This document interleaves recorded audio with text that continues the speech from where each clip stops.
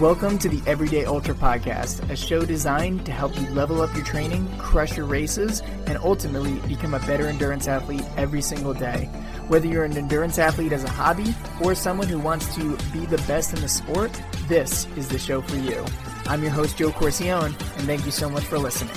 Now, let's get into it.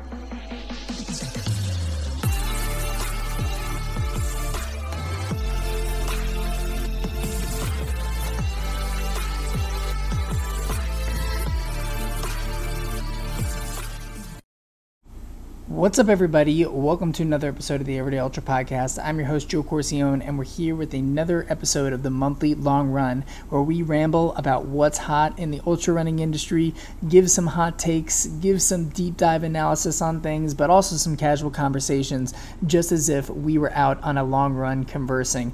That's what this series came about. And today we're chatting all things Western States 100, which is coming up this week. We chat a little bit into, not worrying so much about what people post about on Strava, whether it's our own workouts or anyone other's workouts as well. And then we also talk about approaching big, hairy, and scary goals, despite it being absolutely scary. And today I'm joined by no other than Jeff Garmire, better known as the man with tons of FKTs, and he's an author of the book Free Outside as well. Just an accomplished ultra runner and thru hiker as well that we have on the show too. And what's super cool is really want to shout out an awesome project that Jeff has been working on that recently just released, and that is a new freeze-dried meal from ReadyWise Outdoor, and it is a breakfast skillet, which is a Jeff Garmire Signature Edition Pro meal. Now, this thing looks absolutely awesome. I love how they say it's chef-crafted but athlete-designed, and Jeff has put tons of work into designing this and, utilizing his experience being an accomplished thru hiker, completing the Triple Crown of thru hikes, which is the Appalachian Trail, Continental Divide Trail, and PCT, and all in 1 year, along with other FKTs as well. When it comes to getting a perfect freeze-dried meal, couldn't think of another guy to go to than Jeff, because he has tons of experience as well. So this thing looks awesome. If you want to try out the breakfast skillet Jeff Garmire edition, check out the link in the bio and order your stuff for ReadyWise to fuel your next adventure. It looks absolutely delicious. I'm stoked to try this out, and definitely super, super proud of Jeff for getting this done. Another shout out too, I also want to shout out Janji, who is supporting the Western States series. They have been my favorite apparel brand over the past few months, and I've been wearing their clothes on the daily on my runs. My favorite is the Run All Day t-shirt. That thing is not only amazingly sleek and looks just absolutely awesome, but it also keeps me super, super cool. And I run here in Phoenix where, it gets up to 100 degrees this time of year, and man, that thing has kept me cool all year round, or I should say all months round. It feels like years, given how hot it is. If you want to try out their gear, which I totally recommend, I'm hooking you up with a 15% discount code off your order if you go to janji.com, and that is spelled JANJI.com, and use the code EverydayUltra at checkout for 15% off your order. Totally recommend it. The last thing I want to mention is that this episode does cover the Western States preview episode for sure, but we also cover a host of other topics as well. If you are looking to dive into the Western States stuff specifically though, then feel free to go to the timestamp at pretty much about 59 minutes into this episode. So about an hour into this episode, we start diving into Western States. But if you want to hear all the philosophical talks that Jeff and I have about running, about Strava, about goals that we set, then feel free to tune in for this amazing episode of the monthly long run. All right, everybody, thanks so much for listening, and let's dive in.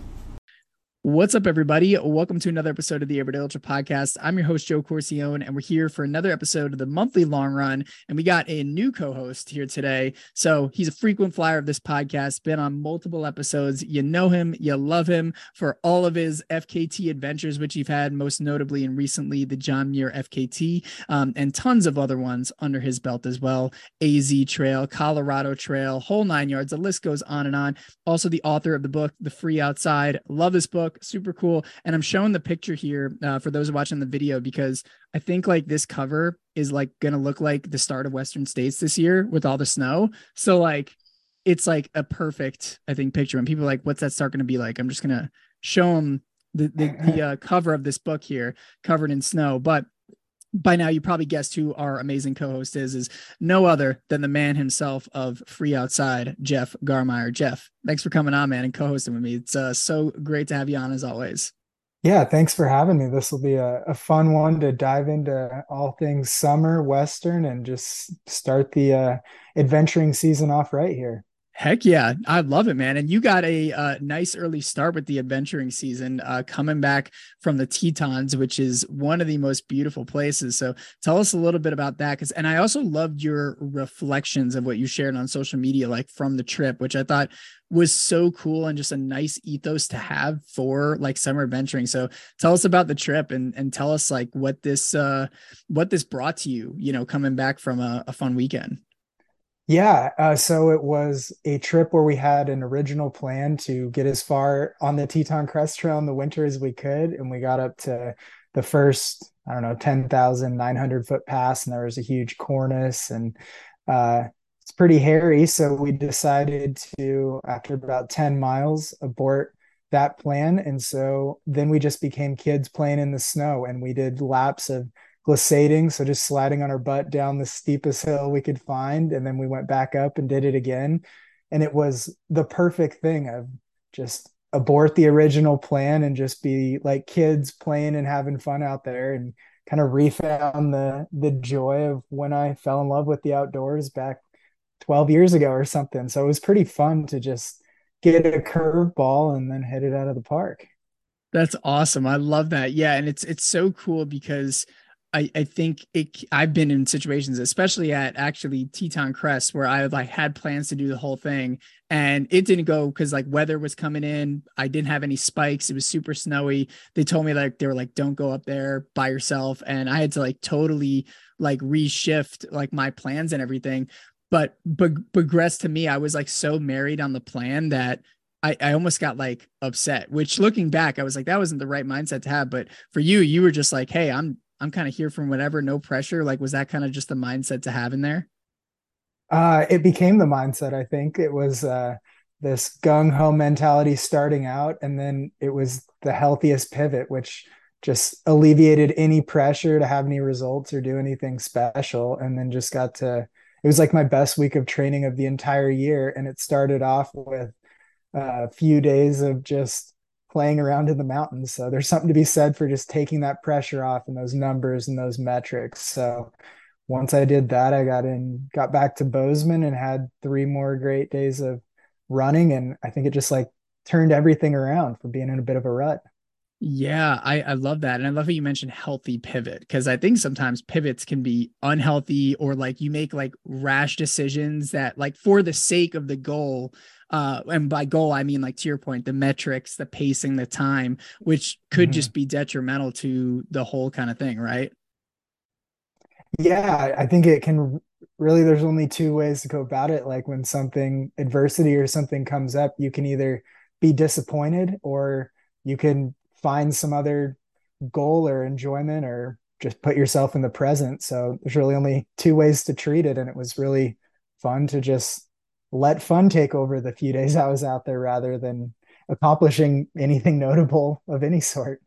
Yeah, I love that. And mentioning too how this helped you to get out of a rut, which I think is commonplace sometimes, like more than people think, like in terms of maybe going through a big race. I know you had Cocodona a little more than a month ago too, which obviously is a big race, a lot of kind of stuff. And it sounds like it was kind of after that period and you kind of found that love. So the reason why I'm asking this is because I think we're kind of at that point, right? We've gone through a lot of races through the year already, and we have a whole summer of racing as well and adventuring, right? Like this is, I think, the time when people really need to lean into the enjoyment. So maybe for someone who's listening who might be feeling in a rut or might be feeling just kind of maybe a little burnt out with maybe some training or things like that, like what would be like your best piece of advice for people to help themselves get out of that so that they can have a summer full of enjoyment and everything they want, whether it is racing, adventuring, or anything else.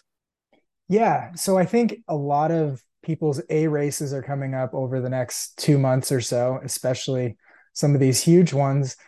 And just leaning into that and knowing that your goal is training up, getting to that start line and giving it your best shot on that day. And you never really know, as you've been very open and honest on here about, like, you never really know what's going to happen on that specific day. And so, whether it's a training run or your A race, I think you really just got to focus on the day you're in rather than think about how you could have done better or set goals that on that day you couldn't really figure out or get to. So I think it's really just, I don't know, finding that presence. That's really what I found in the Tetons. No service up there at 11,000 feet, sliding down a snowy hill. I'm just present in the moment rather than forcing through what could have been a dangerous situation if we decided to press forward, and just letting that be an okay decision. And I don't know. I think we're very results driven, very Strava based. Everyone's putting up crazy numbers on Strava lately.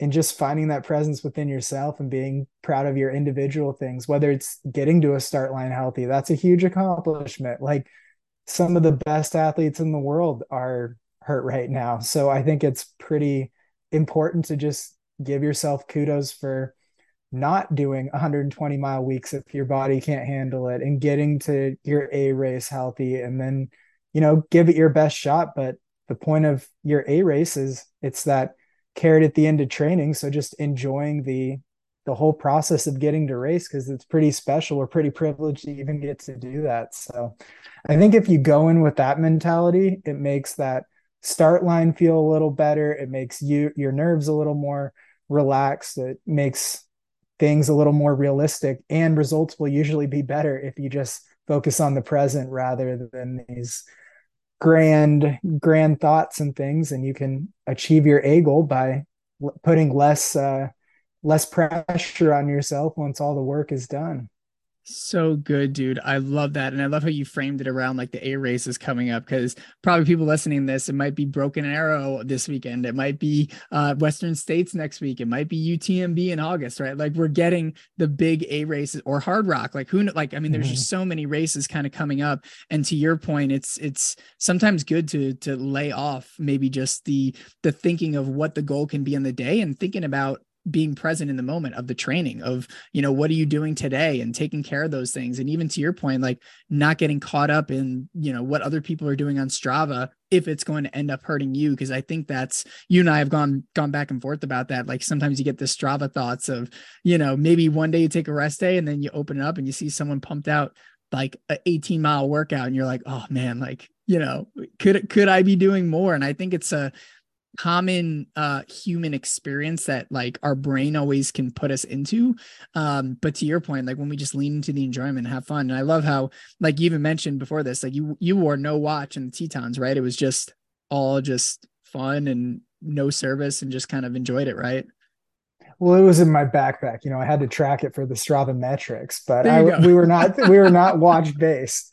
But yeah, I think that it is actually a good conversation. I think overtraining is sort of seems like it's coming back, like almost how it was a decade ago, where a lot of the big names in the sport, after 3 or 4 years, dealt with a lot of overtraining syndrome. And a lot of people have talked about that, but it seems like we're getting back there. You open up Strava on your rest day and you feel guilty for doing exactly what your body needs. So it's getting crazy. People are throwing up insane numbers. And I don't know. I would just caution everyone to, no one else is going to feel like you do or know how you feel. And don't base your training on anyone other than if you have a coach, because they're going to work with you.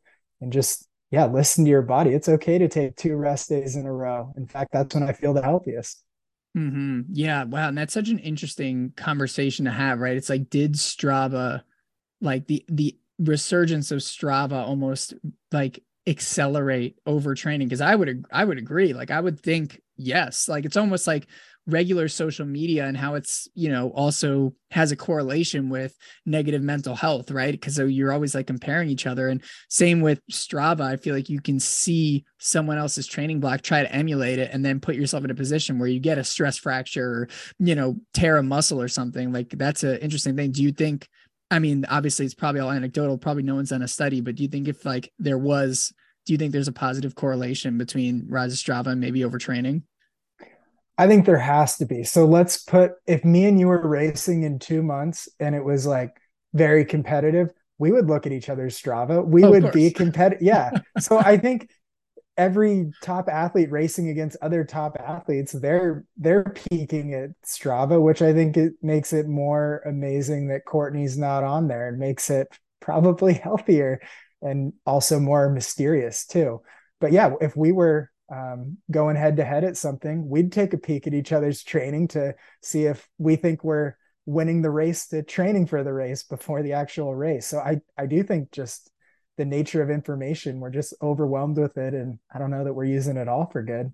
Yeah, it's so true because I've even caught myself like, before towing the line of like Javelina or Black Canyon, like I'm open up like people who are towing the line to see their stuff. And of course, like I'm like, oh, like they put up this workout, but I didn't. And like you get those thoughts. And it's interesting you bring up athletes like Courtney and others who, aren't even on Strava. And I mean, look at Courtney. She's not on Strava and she's one of the greatest runners of all time. I know you kind of like took a little bit of a break off Strava as well, like before Cocodona. And I know we kind of talked about it briefly in the preview episode. Did you feel like that would be something you would ever be intrigued to like go dark on Strava for like a year or something? Or like what I'm curious, like with your experience doing that, like how have you thought about that maybe in terms of like the long term or something like that?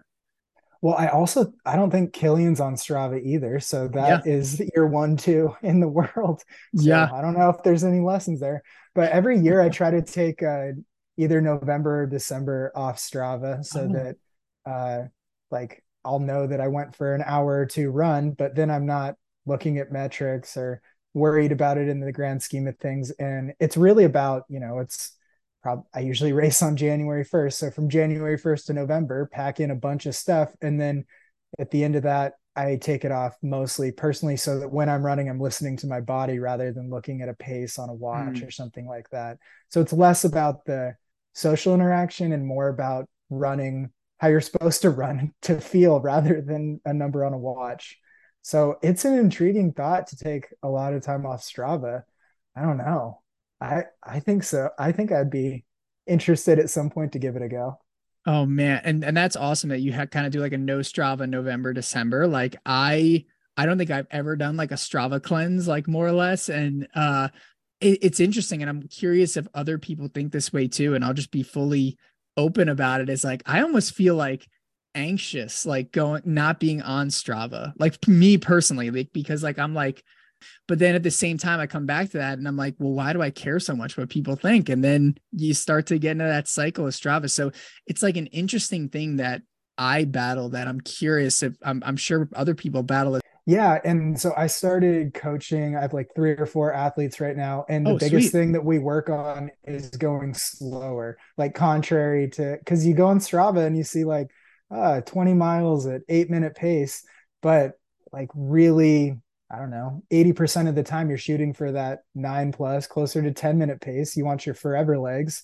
And that's been the most eye-opening thing of like go slower to go faster almost type of thing. And it's been really, really interesting to talk and interact with people pushing up in distance and things like that because it is so counterintuitive to going like you think to go faster you have to run faster more whereas like no it's a distance thing you have to be able to go consistently further.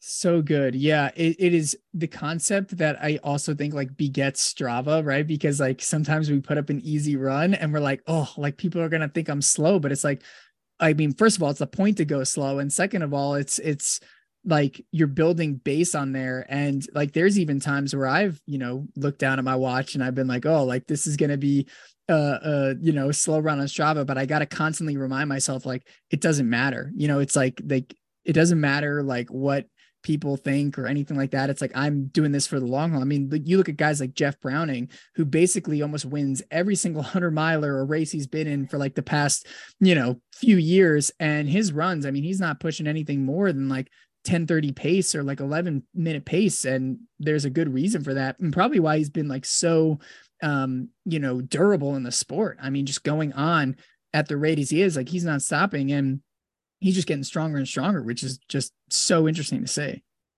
Yeah, and even the distance things like during the week if I only have and go on a 2 mile run. I feel like weird putting that on Strava because it's like it's too short or something like that. And there's just, I don't know. I don't know that there's that much judgment on Strava, but when we put it up, we judge ourselves so much on the numbers we're putting out there.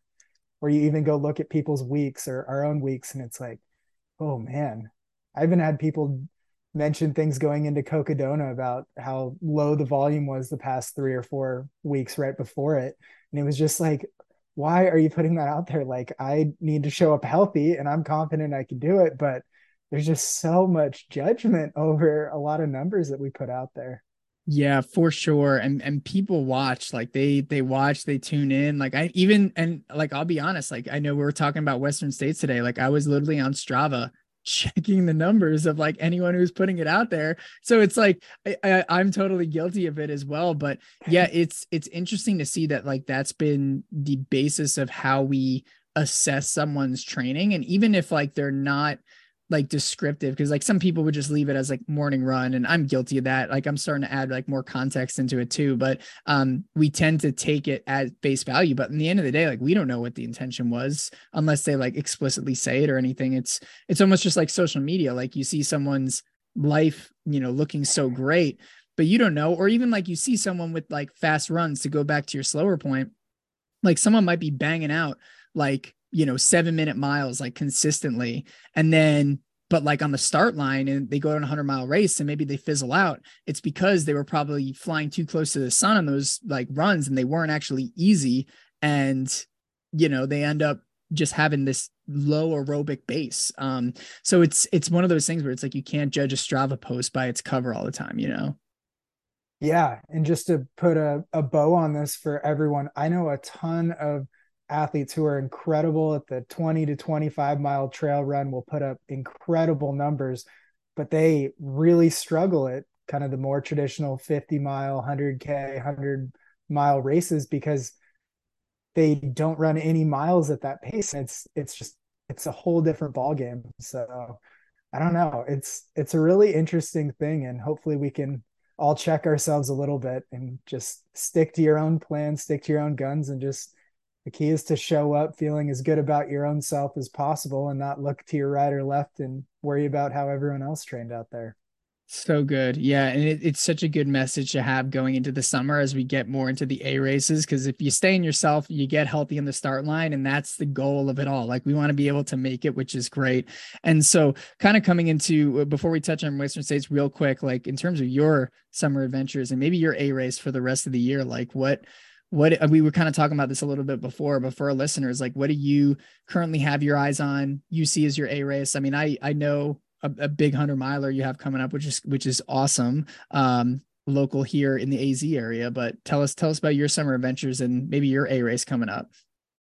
Oh man, I don't know that I've circled an A race. There's a bunch of, so I love both racing and I love exploring or trail running. So there's a ton of routes I've drawn up in Montana that like we have mountain ranges that are 50 to 100 miles long. And I would love to explore some more of those as kind of a personal goal. And then more the racing goal is do pretty well at Mogollon Monster. And then I'm always one to jump in a few races throughout the year. And of course, I always try to go for a pretty big FKT every year. So we'll see. And we'll see how the snow melts this year to see what I can get out and do. But yeah, I think uh, go for a good 100-mile time at Mogollon and then explore locally and just see some stuff that's within an hour or two drive that I will fly to Arizona and race, but I won't drive 2 hours. So this Mm. summer is about trying to experience some of that stuff because it's so awesome. That's so cool you mentioned that, because it's so easy to think about, and I've been guilty of this too sometimes. It's like to look at different races and like want to fly, but like we have wherever you live, there's beauty like wherever. Like I used to live in Wisconsin, and I used to think like, oh, like Wisconsin's like not for trail running, but little did I know, like an hour from where I was living, some of the most beautiful trails. I mean, I'm sure you know the Ice Age Trail, which is like the Oh yeah. 800, yeah, 800 miles like throughout that. I mean, that is an epic trail like all throughout there. And I wouldn't have known if, I didn't just look at the map and see like what's out there. So that's like super cool that you're exploring the area where you're at too. Cause I think it also gives you an appreciation for where you live, a lot more.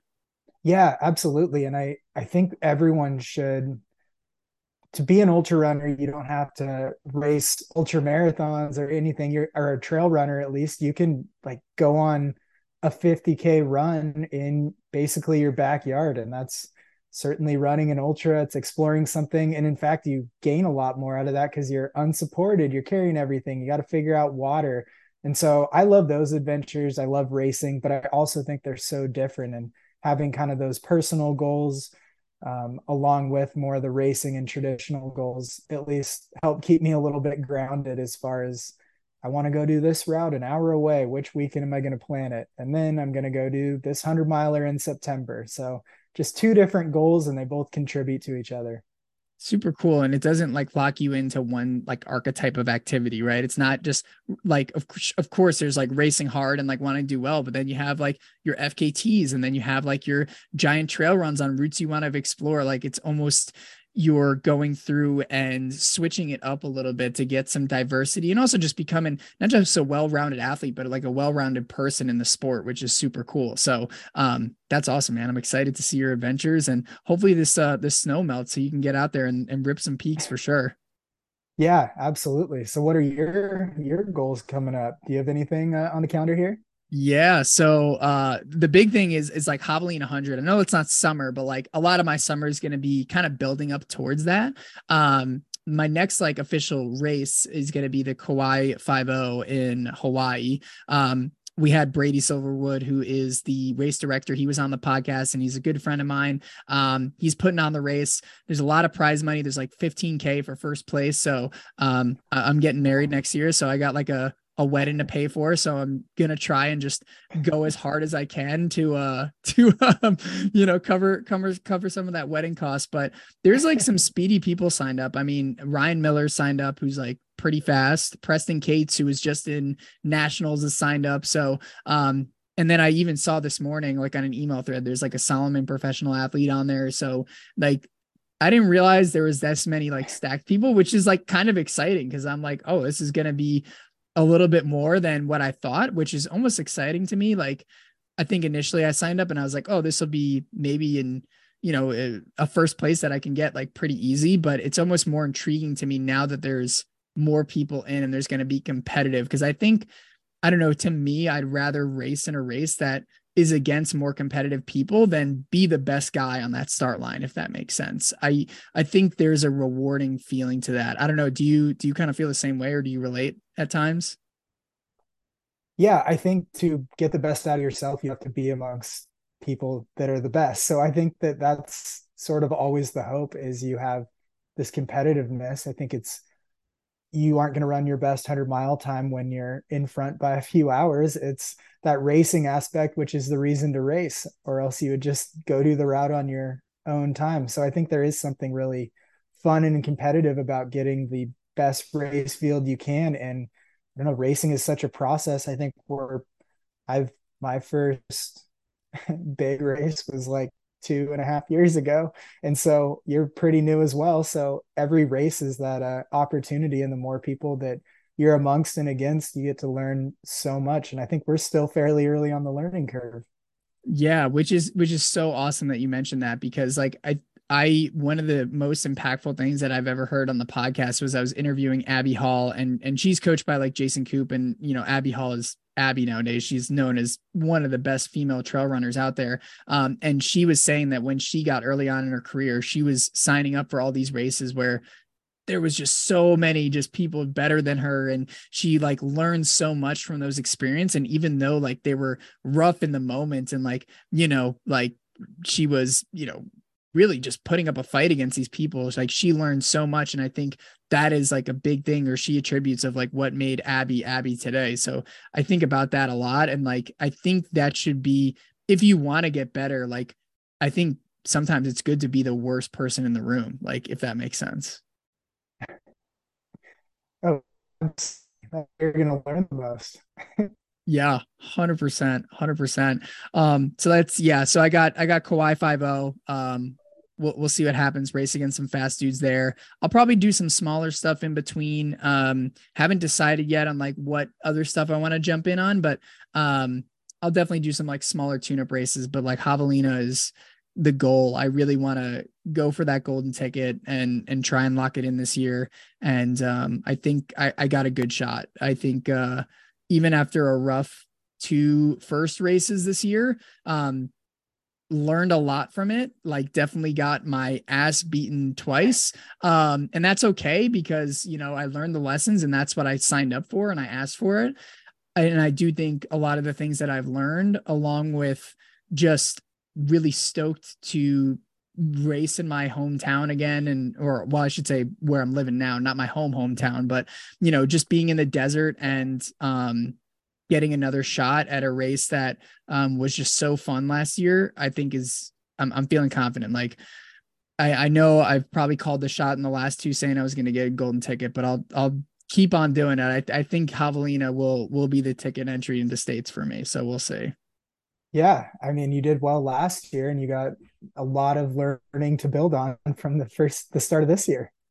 Thanks, man. I appreciate it. You've been so encouraging along the way. So, and dude, I told you, I read your book, man. And a lot of the stuff in here, just, I think about when I'm in those like difficult situations and I'm like, it's interesting because I have aid like 3 miles away from me, but like out here, you have like no aid. Like you just have you and the critters that are out there, which is just a thing that I think about a lot. So know that I take it to you in terms of inspiration and stuff. So all right, so in this part of the conversation, we were dealing with some internet issues and some connectivity stuff. So what happened was the conversation that we were currently recording was getting broken up and it just wasn't going well. So what we had to do was pick up our session at the previous day or the 2 days after. I can't remember. I think it was 2 days after, but we re-recorded the conversation after that. And where it began was Jeff asked me how the Everyday Ultra podcast began, and that is where we're diving back into the conversation to pick it up here. Take a listen. But yeah, so I had a podcast before this one and it was called like The Art of Fulfillment. And I actually did that for like 3 years. And the whole thing around that was I went through like a really low period in my life, got hooked on drugs, was like super miserable, just really just was not in a good spot. And I went through this whole process of getting sober and like finding myself and really just like ultimately turning my life around and like finding a meaningful life. So started the podcast because I wanted to have other people on who were overcoming challenges and everything like that. And it was like cool. Like I had a lot of episodes doing it for 3 years, but like it never gained traction. I think it was just too broad of like Mhm. a concept. And at the same time, I think there's just so many motivation and self-help podcasts out there that it was just like kind of diluted. So never really went anywhere. But towards the end of it, I noticed myself interviewing more ultra runners because I was getting like more into the sport. And I got feedback. People were like, oh, I don't want to hear just ultra runners. But I was like, I kind of just want to talk to ultra runners. So I'm just going to Yeah. start an ultra running podcast. And it's interesting because we were talking about like the hesitancy. I was hesitant for a while just because I was making BS excuses. Like I don't have the time and all that stuff. Then I got injured and I had all this free time, no training. And I was like, all right, well, if there's a time, now's the time. And so launched the podcast in December like 2021 on the heels of being injured and just yeah, it's just kind of been consistent. And I think the growth came from just like being in a niche, like being in a niche, being in a very, kind of, I don't want to say small, but relatively smaller kind of subset group and like finding that ideal message. So yeah, man, it's been, and like, honestly, it really just started with me wanting to learn about the sport. And I would just ask the questions I would want. And I assumed like, hey, maybe other people have these questions. And so, yeah, just kind of grew and took off and, had a few big names on and then it just like exploded. And, yeah, it's been honestly kind of wild ever since. So yeah, Well, that's kind of the journey. yeah, that's the way to do it. I mean, every probably five or six of the top 10 podcasts in the world are people who are just curious and they have experts on. So they're just learning. They're not necessarily sharing too much. They're just helping distribute the knowledge and learn themselves. So it's the curious people who have the best podcasts. So I think it's such a cool way to jump into it. Yeah, I appreciate that, man. And dude, you do a great job at it as well. Like I was, listening to your interviews for Cocodona as well through Aravaipa, and it's like you have that curiosity, and I think that's like what it takes to not just be like a good podcast host, but like content creator, right? It's like curiosity of like, hey, like how can we bring this to life? How can we convey this message, right? Like just thinking about all those things and just being curious about life in general, because like it's so cool to like your experience like with the Colorado Trail unsupported, right? Before that, there was like no good content. And did that come from an idea of you just being like, what if we pulled off like a movie I'm curious, like how did that ideation come about? This is a good story, actually. So I was approached in mid 2020 about doing hosting and doing a TV show, and ultimately, we shot the pilot. Actually, I was flown to Vegas, put up. It was a really weird weekend, and we went ahead and shot the pilot for it. I set a record, and they filmed it all. And then the financier, the executive producer, ended up. So about a month later, while they're talking about editing and kind of moving it forward and talking about filming a second episode, found out he hadn't paid the crew, or at least a number of them. And I hadn't officially signed anything that tied me to it yet. We were still working on some of the contract details. And I said I wouldn't move forward with anything until he paid the crew, because I'd become friends with the crew. And it was like, I'd like you to kind of prove that you're true to your word. And it got contentious. I had to get a lawyer. It cost some money. And so Oh my I gosh. was already planning on doing the Colorado Trail. I think it was late August of 2020. And I contacted three or four, or maybe five or six of the crew members and was like, I'm doing this. I think we can pull off this movie. Here's kind of what we're working with the number. And this is like all I have for money, but I love doing this risk thing. Do you want to be a part of it? So it started with this pilot, became friends with people that were the crew. They came out. It was some of their first times camping. Some of them had never been to Colorado before, Wow. shot the movie. And then, yeah, we had great people as far as camera and crew and stuff. But then it was like, well, I don't think to make the movie we deserve to make, we have all the editing skills. So I brought my other, actually a really good friend out of LA who's edited some of the biggest pilots for the biggest movies that everyone's heard of, but brought him in and he edited it and we ended up with the movie 2 years later. So there was no planning. I never set out to either write a book or make a movie, but when there's that door there that you can either walk through or be afraid of, I often like to dive right through it and just, take that risk. And at that time I was 29, and it's like, what's the worst thing that can happen? And it's like, well, it's not that bad. So let's just go for it. Cause some people's dream is to do this. And I just happen to have this opportunity. So let's go for it. Dude, wow. That's a wild story. And to see like one door close with the TV show and go through like all that contentious stuff to really come back and just be like, I'm gonna do this one thing on my own. And it sounded like like you were putting a lot of your money and kind of like, funds into it too. Like was it like a large like portion of it? Like is that, I mean, it can be cheap to film one of these things, but the reason why I asked that is because like that can be a scary thing for people. And to see you wanting to make a big bet like that, was that like what was that kind of was that scary? Like I'm curious on that decision. Oh yeah, it was super scary. I mean, even working with, so we had to have a color correction and then a sound mixer and stuff like that. And those are all like things you have to pay for. And it's just like, how about I'll pay you, or even original music and stuff, like pay half now and half in 6 months, like working on this. It's like, I don't, once I start things, it wasn't going to go unfinished, but it took 2 years to kind of get through the process and get a finished thing. But yeah, it was a pretty substantial chunk of money. So hopefully there's some return. And even setting up these screenings, it's me and Jason, the editor, doing a lot, but mostly comes down to me working directly with the theater, booking it, marketing it. And it's been this wonderful experience of learning, but it has been so scary too. Imagine renting like Bend was like a 400 seat theater, or maybe 500. And it's like, will anyone show up? How do I even get 500 people to know this exists? And so it's almost that, like,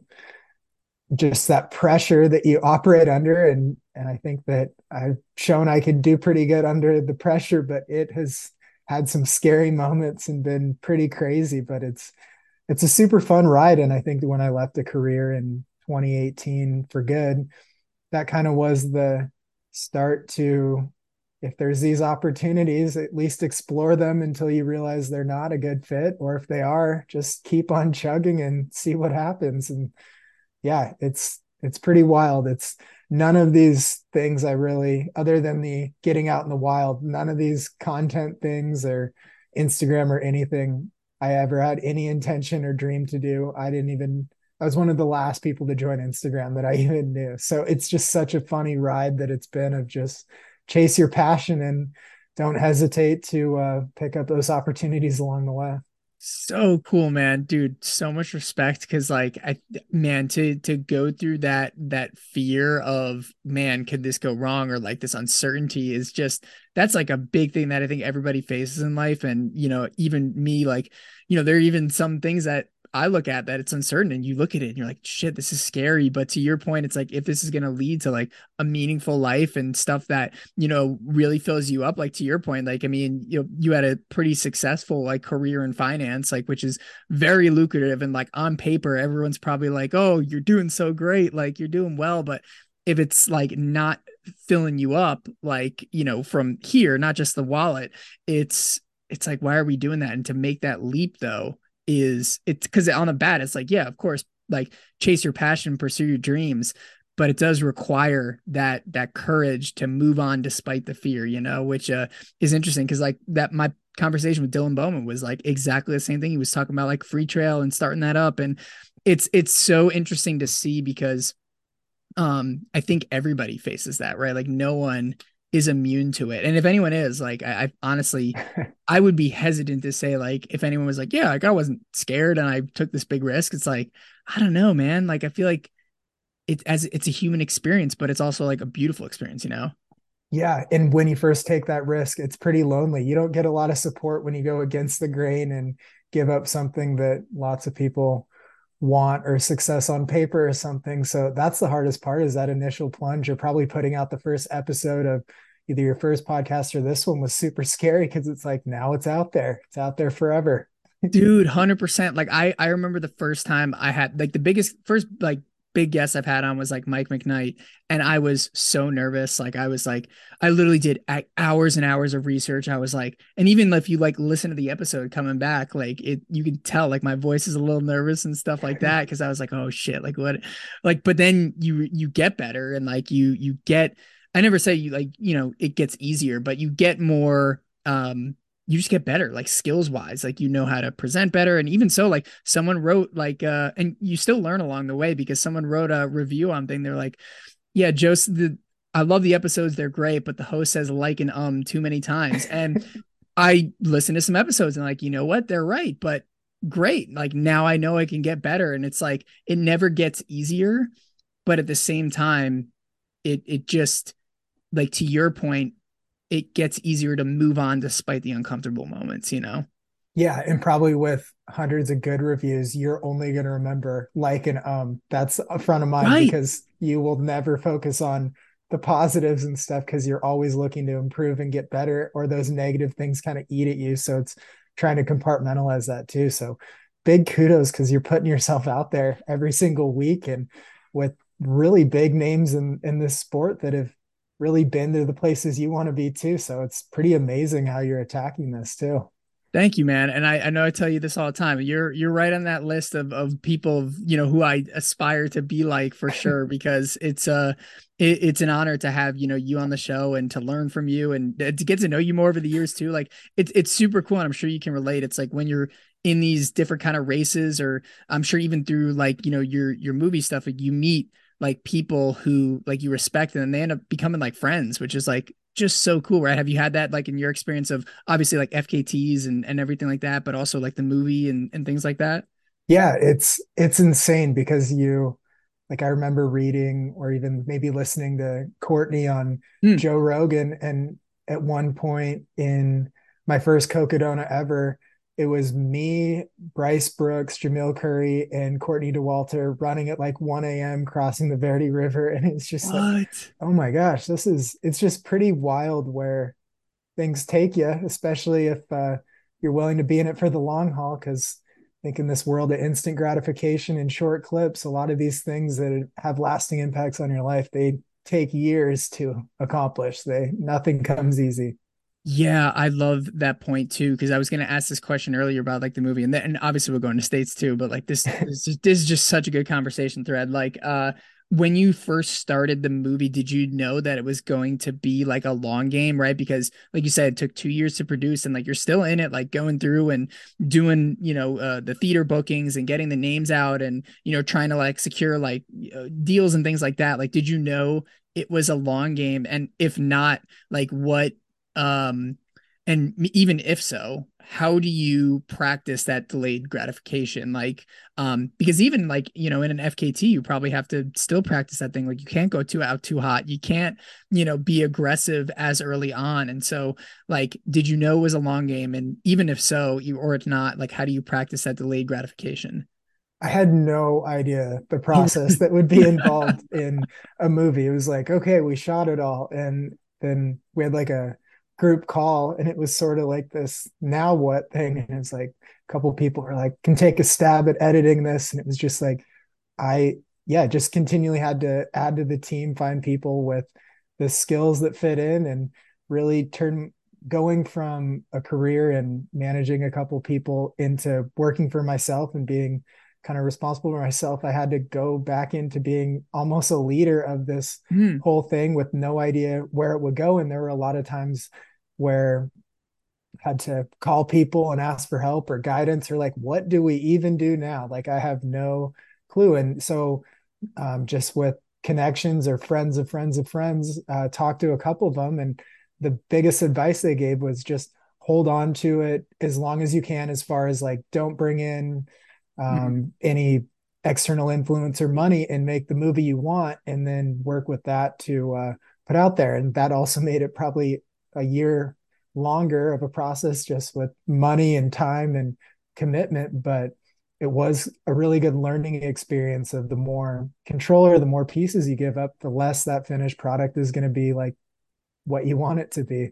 So yeah, no idea what it was. Things kept coming up of just like, or eat so like sound mixing, didn't know that was a thing. Music is like, oh yeah, I guess of course it needs music in there. But and then it's like color correction, it's like, I'm colorblind, what even is that? Okay, I guess it needs that too.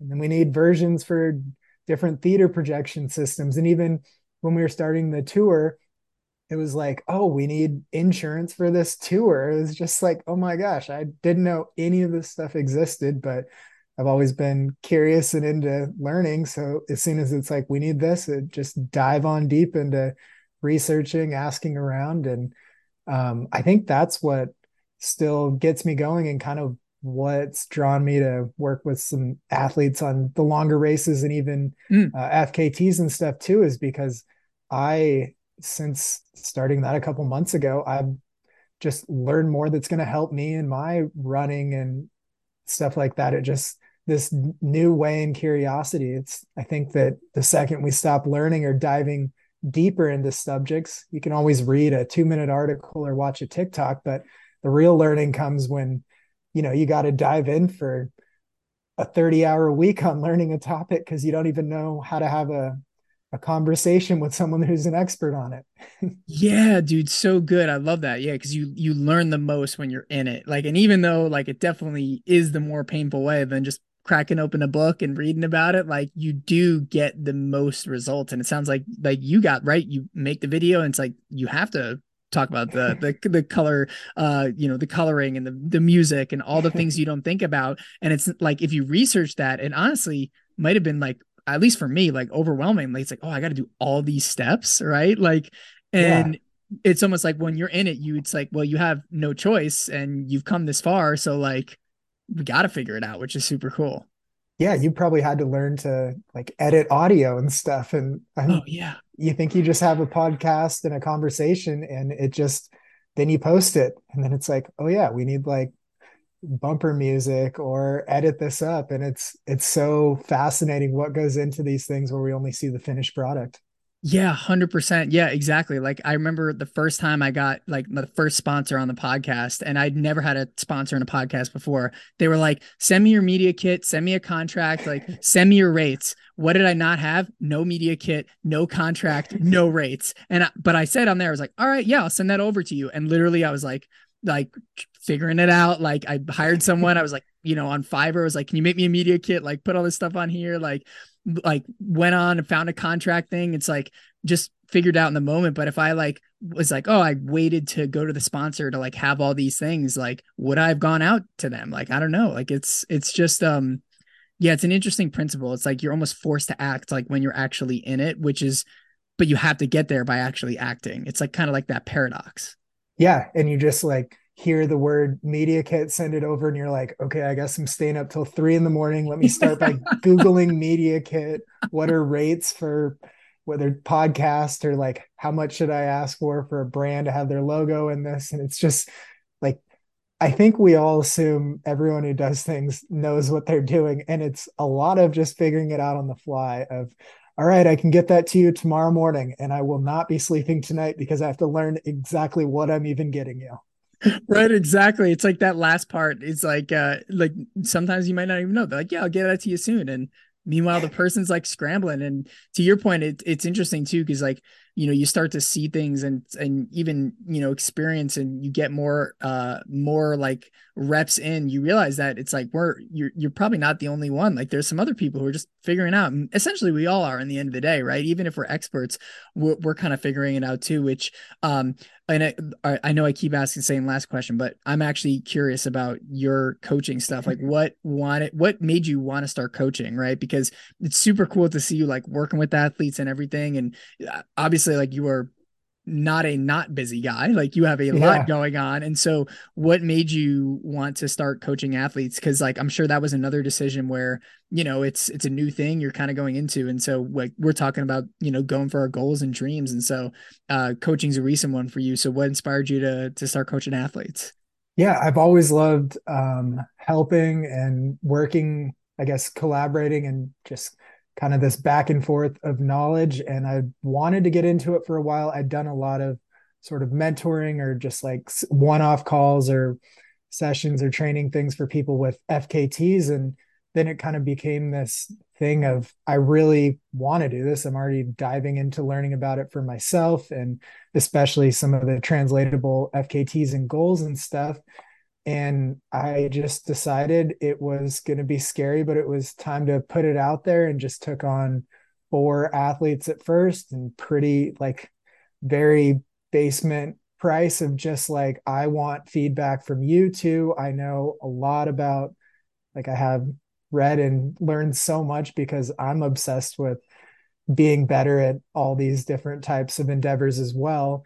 But I want to hear like how to coach, taught myself all about training peaks for and on Hmm. the coaching side for a couple months before I even put it out there. And then when I felt that I hit that confidence level, decided to put myself out there, take on 4 athletes. And even I got an email this morning and one of the athletes was said like, oh yeah, like all, because I even kind of came up with the strength routine and stuff. And he's like, it's so weird. My old like forever pace, when I go that, I'm feeling inefficient and I just can it's I'm running at a faster pace at that forever pace kind of thing. And it's like, holy cow, this is incredible. But it's worked for me over the past from the first Cocodona to this one as well. And it's just been really cool to have that back and forth feedback, put yourself out there and really design and work with athletes one on one. And even during the pandemic, there was a shortage of substitute teachers in Montana, and I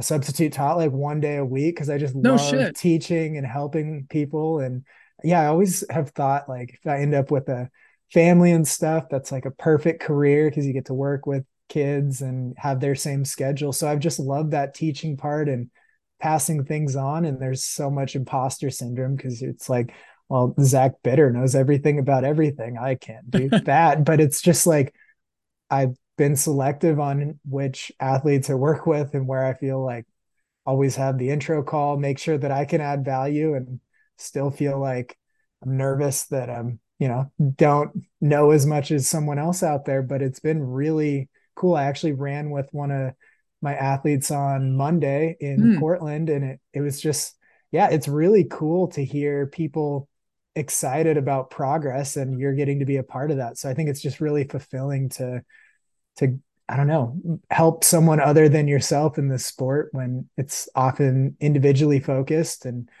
overall it can be kind of a little bit more community and you're all achieving your goals together. So I send them what's coming up for me or my strategies for stuff, and Hmm. then also a couple, like, now I know quite a few people. It's like, well, I do this, I know this person who does really well does this.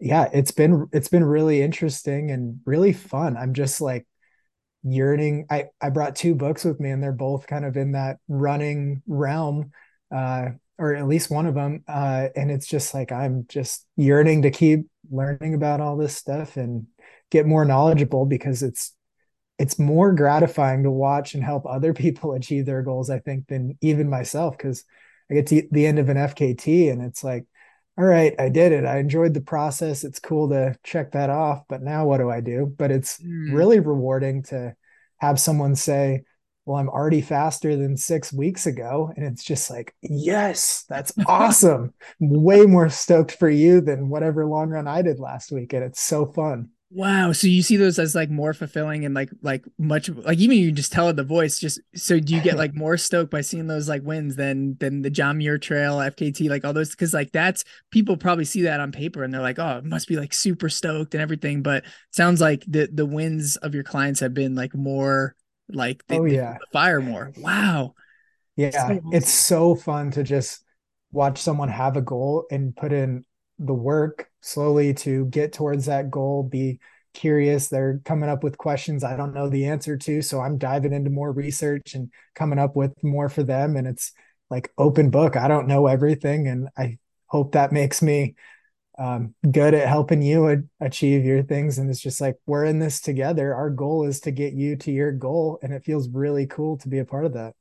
Dude, that is freaking awesome, man. Like, and even just even having you on the pod like a few times, like just sharing your insight and knowledge and everything, I can tell like you must be a great coach. And even just to have, I think the best coaches, and it sounds like you 100% have this, are the ones that like they're obviously they're credible, they have the results, which you 100% do. Like you have the results under your belt, but I think even more importantly is like there's still a desire to learn, you know?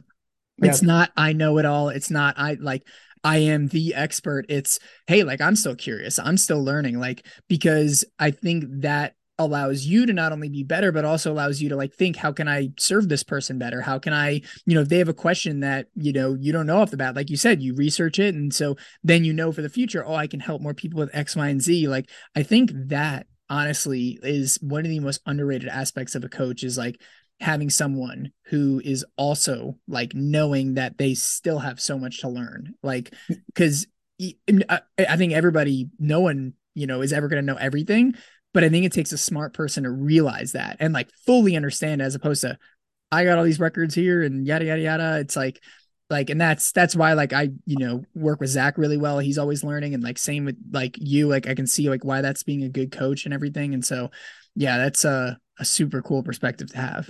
Yeah, and I wanted to hit on that too. Zach Bitter, so knowledgeable about so much, and he still has experts and is Mm. asking and learning from them on his podcast. So if a guy who has been at top of the mountain and it's one of the best at many different disciplines and aspects of ultra running is still putting himself in positions to learn from people who know more than him, it's sort of like if anyone projects that they know everything, it's probably not true. So, Yeah, it's a warning sign. It's like red flag. It's like, ooh, I don't know. And like, even just like thinking about it, it's like when I think, like someone's like, imagine a guy who comes up and thinks they know everything. Like, I don't think anyone's going to ever have a positive experience. So it's like, sure, you want a coach that knows things, but like, you don't want a coach that knows everything. And what I mean by knows everything is really they think they know everything. I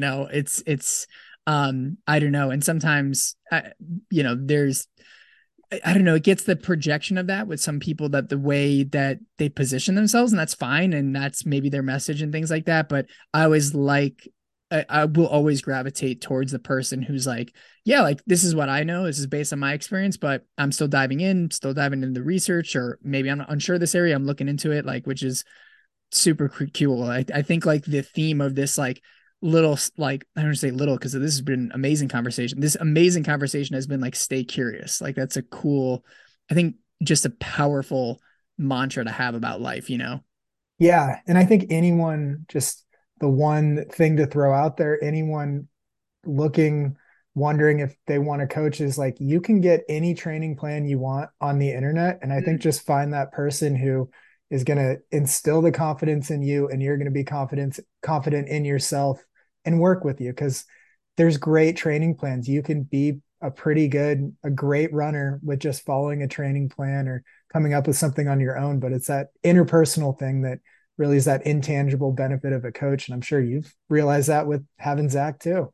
Yeah, dude, you nailed that on the head, right? It's like we all can get a training plan for free. We all even can go out and get the plan, but having that like feedback response, and even just that person to mentally help us, like you were saying, is Mhm. like, just like I shared in the Canyons recap episode. Like, I was freaking out before Canyons because like my life was really stressful and wasn't getting sleep, and I was like in my head. And I remember shooting him an email being like, yo, I'm a head case right now. Like, what do I do? And he totally just disarmed it, which is great. And I'm sure, like, you probably get in the same situations where athletes were like, oh, maybe like I don't feel comfortable, or like blah blah blah. It's having like, a coach isn't just someone who writes workouts. Like, a coach is also someone who makes someone feel strong mentally, right? Like, like the most interesting thing that I think I've ever heard on a podcast, and I actually recorded an episode with Tom Evans today, and was from him a while back. He said, this dude, super fit. Like, I'm sure we'll talk about him on the Western States preview, but he said a quote that always stuck with me, and that was, he was like, I spend more time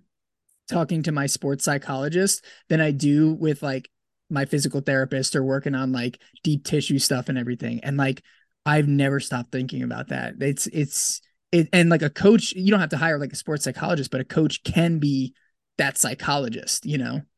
Oh, yeah. I mean, they're they're not going to be in business if all their athletes fail. Their goal is the same as yours. They want you to succeed and hit your Mm-hmm. goals. And that's why a coach asks you what your goals are at the beginning, because their whole reason for coaching is to help you hit those. So yeah, I think it's a pretty cool dynamic, and hopefully that gives some insight to anyone wondering out there. Is It's not for everyone, but it certainly adds this wrinkle and this aspect that you don't get from just looking at Runner's World and finding a 100-mile training plan or something.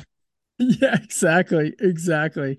Oh shit, Jeff, that was a great conversation. Like, just awesome insights. Like, this is the essence of the monthly long run right here. Just diving deep on the stuff, right? It's like we were on a run, but virtually on Zoom with not as good as a run, but hey, at least we're Yeah, chatting. Yeah. pretty close. Yeah. Pretty good. 100%, man. Well, dude, shall we dive into good old Western Yeah. States here? Let's hit the granddaddy of USA trail running.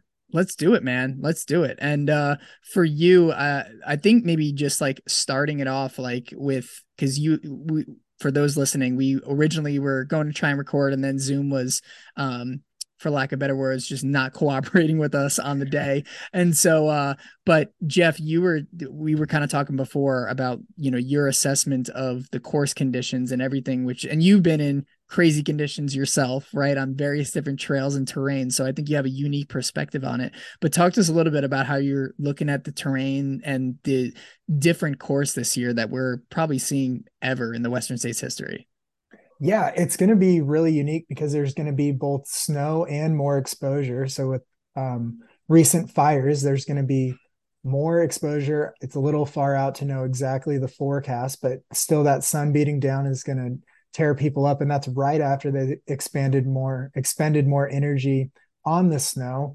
And so this year, I think it's really going to favor people with experience or who are pretty good at multiple types of races and have kind of that well-rounded ability to get through things, because often Western is a really fast course with some of the best athletes out there, and knowing how to move through the snow or the heat and kind of just preserve yourself or not see, I think not depending on splits and things like that, and rather racing to the field is really going to be make it really exciting, but also really interesting because some people who are showing up for the first time or haven't raced a ton, there's always a surprise. But I think it's going to be really tough to navigate that, especially if you have your splits marked out and you're trying to hit them, and then you're kind of worried about how that's coming together. I think it's going to be really tough for anything even remotely close to a course record to be challenged for this year or probably a while.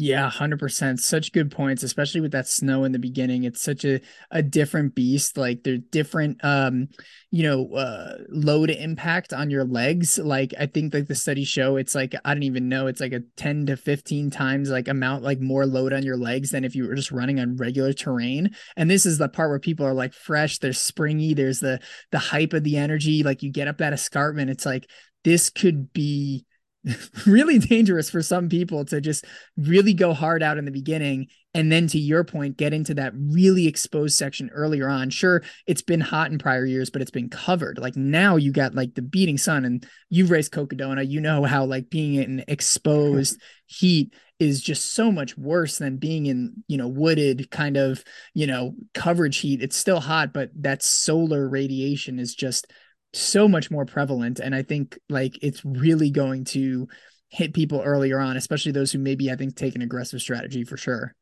Yeah, and as always, but especially this year, it's pretty loaded with a lot of athletes that I think are pretty similar as far as their potential time. Mm. So it's going to be interesting to see if one or two of them goes out hard early, who goes with them, and if that comes back to bite them all, or if someone runs their own race. I think it really could be the year where if you just stick to your guns and run how you run, that could really happen. I'm really excited to see how the broadcast goes too, because I think there's going to be a lot more excitement than in recent years, kind of Mm. on that maybe last 20, 25 miles or from the river, or we'll see where. But I think there's going to be some people hitting the wall or bonking or having legs blow up and things like that. And that makes racing because it's cool when someone runs away with it and has a great time, but it's amazing when you get sprint finishes or really that racing competitive aspect where it's a pit like a pit crew pit stop at mile 85 or something, trying to get through as fast as you can because the guy in front of you is only a minute ahead. That's when it's going to be exciting, and I think we're going to have pretty close race this year. I'm hoping. Yeah, for sure. I totally agree with you. I think it's going to be a very close race, and to your point, we will see some blowups because it's interesting because like the way that I look at it too, and I'm sure you've noticed like seeing some of these races is like we had like Black Canyon 2 years ago with like True Heart Brown, dude that Mhm. nobody knew, but he like ran away with it in the beginning, like and was first place the entire time, and no one like caught him. And I think like my again, this is really only just an observation, but I think people saw that moment and they were like, I'm never letting anyone run away with this like ever again. And so like these last races like Black Canyon and Bandera and a lot of these canyons, a lot of these golden ticket races, people just go out screaming because it's basically just a who can hold on for dear life fast, like strongest. And I think it's because no one wants to let others get away. And it's really interesting to see the sport gravitate that way because if it does go that way at Western for people, it's like to your point, I think it's going to be the people who don't do that and run the smartest race that are going to get there. Like, do you think like knowing who's in the field, like, do you think people are going to go out hot, or do you think people knowingly are going to maybe simmer it down? Like, what do you kind of assess? I'm thinking that there's going to be three or four people on the men and women's side where people are going to stick to them, and they're going to have this ability to either burn people out or they may burn themselves out. But there's some really accomplished runners and on both sides. And I think it's going to be interesting to see how many runners are trying to stay with that lead pack for as long as they can.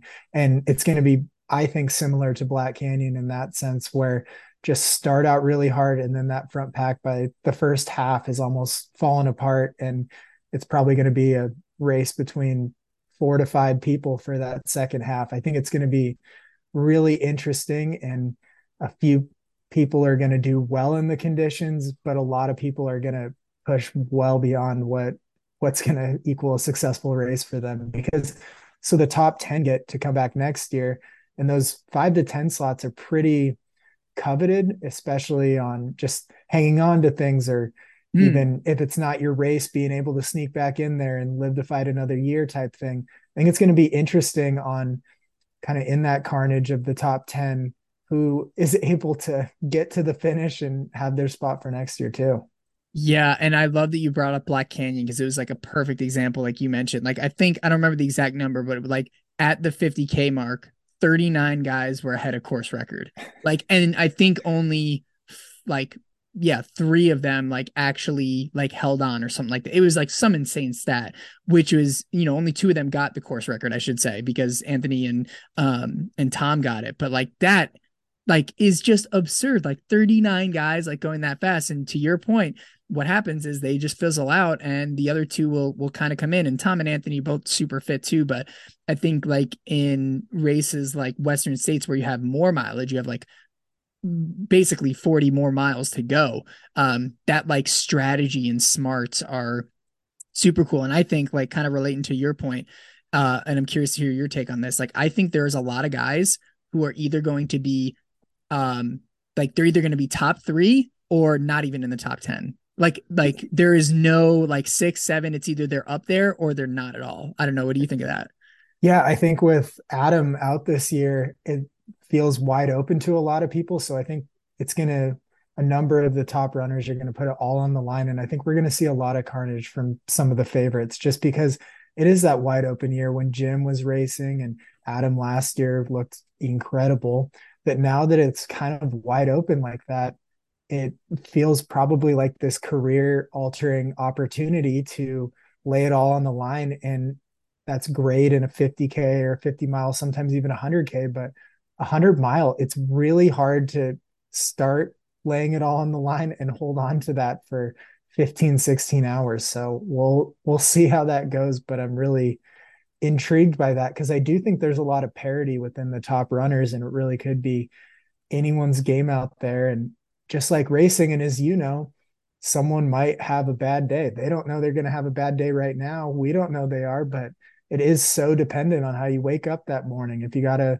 little cold or something, or how that altitude treats you at the beginning. It's such a fascinating race because it goes through different terrains, altitude, heat, and yeah, and also the energy of the crowd. It's pretty easy to get sucked into that and push too hard. So I don't know. It's going to be really exciting, and I do feel like this year's pretty wide open. Yeah, I love that you brought that up, right? Because, we're talking like it's going to be a great race, but probably, a month later, if you asked us, it was like, oh, well, maybe Adam's the clear winner, right? Like Adam is the outright winner. And it's, yeah. And to see him unfortunately have to drop out, it was like, wow, like now it's anyone's race. I think maybe the female side, I would say, is is a lock on the Courtney side, I might say. But you never know. I mean, it's it's so hard. I was telling my fiance last night, I was like, yeah, if I could like literally take all my life savings and bet it on Courtney to like win this thing, like I 100% would. I'm not actually doing that for people who are like actually wondering, but it's still to your point, it's 100 miles. There's so many variables that can come into play and anything can happen. So it's interesting. And I'm curious, as you're looking at the fields, both men and women's side, are there any athletes that intrigue you or ones that you think should be watching out? Like tell me maybe some of your favorite storylines or kind of athletes you're watching on the field. Yeah, and just before we go into that, I think Courtney is, as much of a lock as there can be in things, but also 2021 Hard Rock, she had stomach issues, and Mm, Sabrina Stanley was able to really crush it, and they were pushing each other through the 100K mark. So I think it's like not a bad bet. I don't think we can bet on ultra running yet, maybe yes. someday, but it is a really good bet, but also, stranger things have happened out there. So I just want to throw that little wrinkle out there too, that one of the best of all time, has it's not always your day. So 100 miles is a long ways and you never know. But then I think some of the names that intrigue me, Uh, I'll go with a couple that are maybe a little bit outside some people's Mm, periphery. I really So I think Scott Traer has been putting up some incredible numbers in training, and he just seems to casually go about it. And so if I'm kind of rooting for someone to just kind of crush it and hopefully in that top half of the top 10, I don't know if I necessarily would put my life savings behind it, but I'm really intrigued to watch how he races because he's pretty smart out there and does things the right way. And I mean, his training is a beast as well. And then also, maybe a little biased, but Corey Woltering has been putting in really good mm. numbers in Northern Georgia. So he's going to do well in the heat. And he's a buddy as well. So I'm jumping on that, but I wanted to throw his name in there because I think he might surprise some people. He's had a pretty amazing journey. He's been sober for over a year and a half, and he's just crushing training, looks super fit. So I am stoked to see how he does out there. And then yeah, we got some of the more known people out there, but I'll save my pick for the end. But I'm really intrigued by the Dakota story, how he's riding his Mm. bike out there and then going to run it. He has turned down opportunities to run Western for multiple years. And it's sort of like he's a very patient person. So I think he's probably not going to be showing up to his first shot at using that golden ticket unprepared. So I'm interested to see how he does it. And I just love how he puts and he shows that, behind footprints and also environment and value and stuff like that, he's putting that in line even with Western states. It'd be so easy to fly out there, get a good night's sleep and everything, but he's really trying to shine light on that zero impact or lowering your carbon footprint by, I mean, he's taken a ship across the Atlantic to races before. So I just think it's so cool that he's sticking to his guns, but I still think he's going to do really well out there. So those are probably three storylines on the men's side that I'm intrigued by. Let's hear what you're thinking. I love all those three storylines. Number one, because I could not agree on Scotty even more. He's a dear friend of mine. I'll actually be crewing him too. So we'll be crewing him to victory out there for sure. I love how you touch about your friend in the South too as well. Like I think being used to the humid heat gives you such an edge. Like because if you can manage the humidity, you can manage the dry heat. Like I truly believe that. It's because with the humidity, you can't topical cool. You can't like do a lot of the same things because you're just always soaking wet. And it's like if you can stay cool in those conditions, like dry heat's going to be a lot easier. So I love that you mentioned that. And then Dakota, yeah, I mean, I think he's an interesting pick because not only is it an amazing story, like right to like have that in there as well, and it's someone who's aligning with his values, but I think because he is seeing the message as so much more important than the actual race itself, he has nothing to lose. Like Yeah. he literally has nothing to lose. And I think I always fear the man who has nothing to lose. Like that is always a scary thought, which kind of like comes into like my interesting storylines is and speaking on the same thread as Arlen Glick. So if this is actually after I'll release this episode after I've released the pre-race interviews, but I had a pre-race interview with Arlen and was kind of just chatting about his comparison from this year to last year. Last year, third place at Western States, very solid effort. Really not known as a mountain runner, but still gets third place at a what's considered a mountain 100 miler.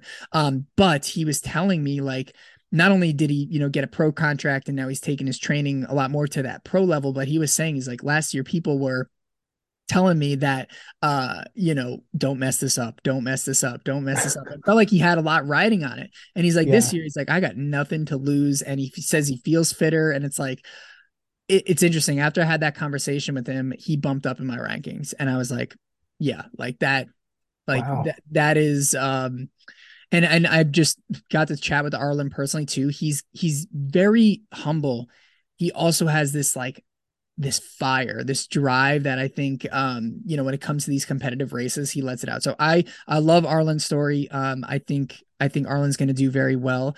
Another interesting storyline that I see is Hayden Hawks. And so he's a big Oh name, man. obviously, but He's my here pick for the whole thing. it is. Yeah, see, that's and I like that pick a lot. He was my number one before I chatted with Arlen, but he's still in my top three for sure.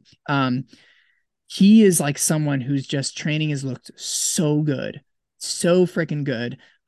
So solid. He's been, putting up amazing numbers at these races. He's like getting in solid training in the Grand Canyon, which I think is like perfect training for Western states, in my opinion. But at the same time, he's like one of those guys who I mentioned before, who I think he's either gonna like he's either gonna win it all or like really like blow up. And I think that's just how he races. He races hard and everything. But I think for him, like coming second place last year, you can tell like when he crossed the finish line, spiked the bottle, he wanted that. And you listen to him talk, like he wants this race and he's putting the training. Um, I think he's gonna be very fun to watch, regardless of what happens. I think he's going to, if I were to guess, push it harder than anyone else on that field, which is just going to Yeah. be so rad. I'm curious, like, well, I mean, I know that you mentioned he was your pick to win it all. Like, curious to hear your thoughts on Hayden on that day too. Yeah, I think how, in my mind, how it's going to unfold is Hayden is so fit right now. He's going to start off well and he's going to bring probably 10 to 15 runners with him. And I Mm. think that's where kind of that lead pack where everyone goes out hard. And I think Hayden can hold it together for the entire 100, even through the conditions. But I think a lot of the races, at least for the first half, is going to be dictated by Hayden. I think people are going to be looking around, sticking with him. It probably be him and Arlen kind of leading the charge. And not to say one of those two wins it, but I really think that pace group and that lead group is probably going to be centered around those two. Yeah, I totally agree with you. I think it's going to be interesting to see because I agree with you. I think Hayden's going to come out strong. He's going to come out hot. He's going to draw people out, and people are just going to get smoked. But I think Hayden's fitness has the ability to hold on, like for sure. And so that's a solid pick. I love that, and I think he's going to be very fun to watch because, like you said, he's gonna shift the field. Like he's going to be one of those guys who sets the tone, and those people are always super super fun to watch. The other two people I'm interested, and this is kind of like a Black Canyon rematch, but Oh two yeah. people, Anthony and Tom Evans. Now, here's why I'm so interested in them too. Tom Evans, right, comes second place at Black Canyon, but he didn't taper for that race. He took it as a training race for Western States and still came in second for sure. Now, I did have an interview with him this morning. He said even on a fresh day, he's not sure if he could have beaten Anthony because he raced a great race. And I think there's validity in that statement for sure because Anthony put up a beautiful race on there as well. And so I do think though Tom tapered and this has been the race he's been focusing on. And when you listen to this guy talk about how he treats his training, it's like a mad scientist in a lab, like in a good way. He's just getting all these variables. He's studying himself. He's brutally honest with himself and he's looking into the data a lot more. And I do think there is a side where it can get too much, but you can tell with him, he doesn't like he's not taking it into a place where it does get to that level. Like he's just very deliberate. He's got that military mindset coming from the military. And I think, I don't know, there's something about his approach to training that obviously speaks well at his podium finish in 2019, his podium finish at UTMB last year. Beating Jim Walmsley too, which is, I mean, that's an impressive stat any day of the game. So I think he'll be impressive, but Anthony as well, like equally as interested to see him because his Black Canyon performance, one of the best races I think I've ever seen. And just I think he's a fierce competitor, and I love to see him going out and striving even after getting dropped by a sponsor and wanting to really just show like what he can do, not just for other people but himself.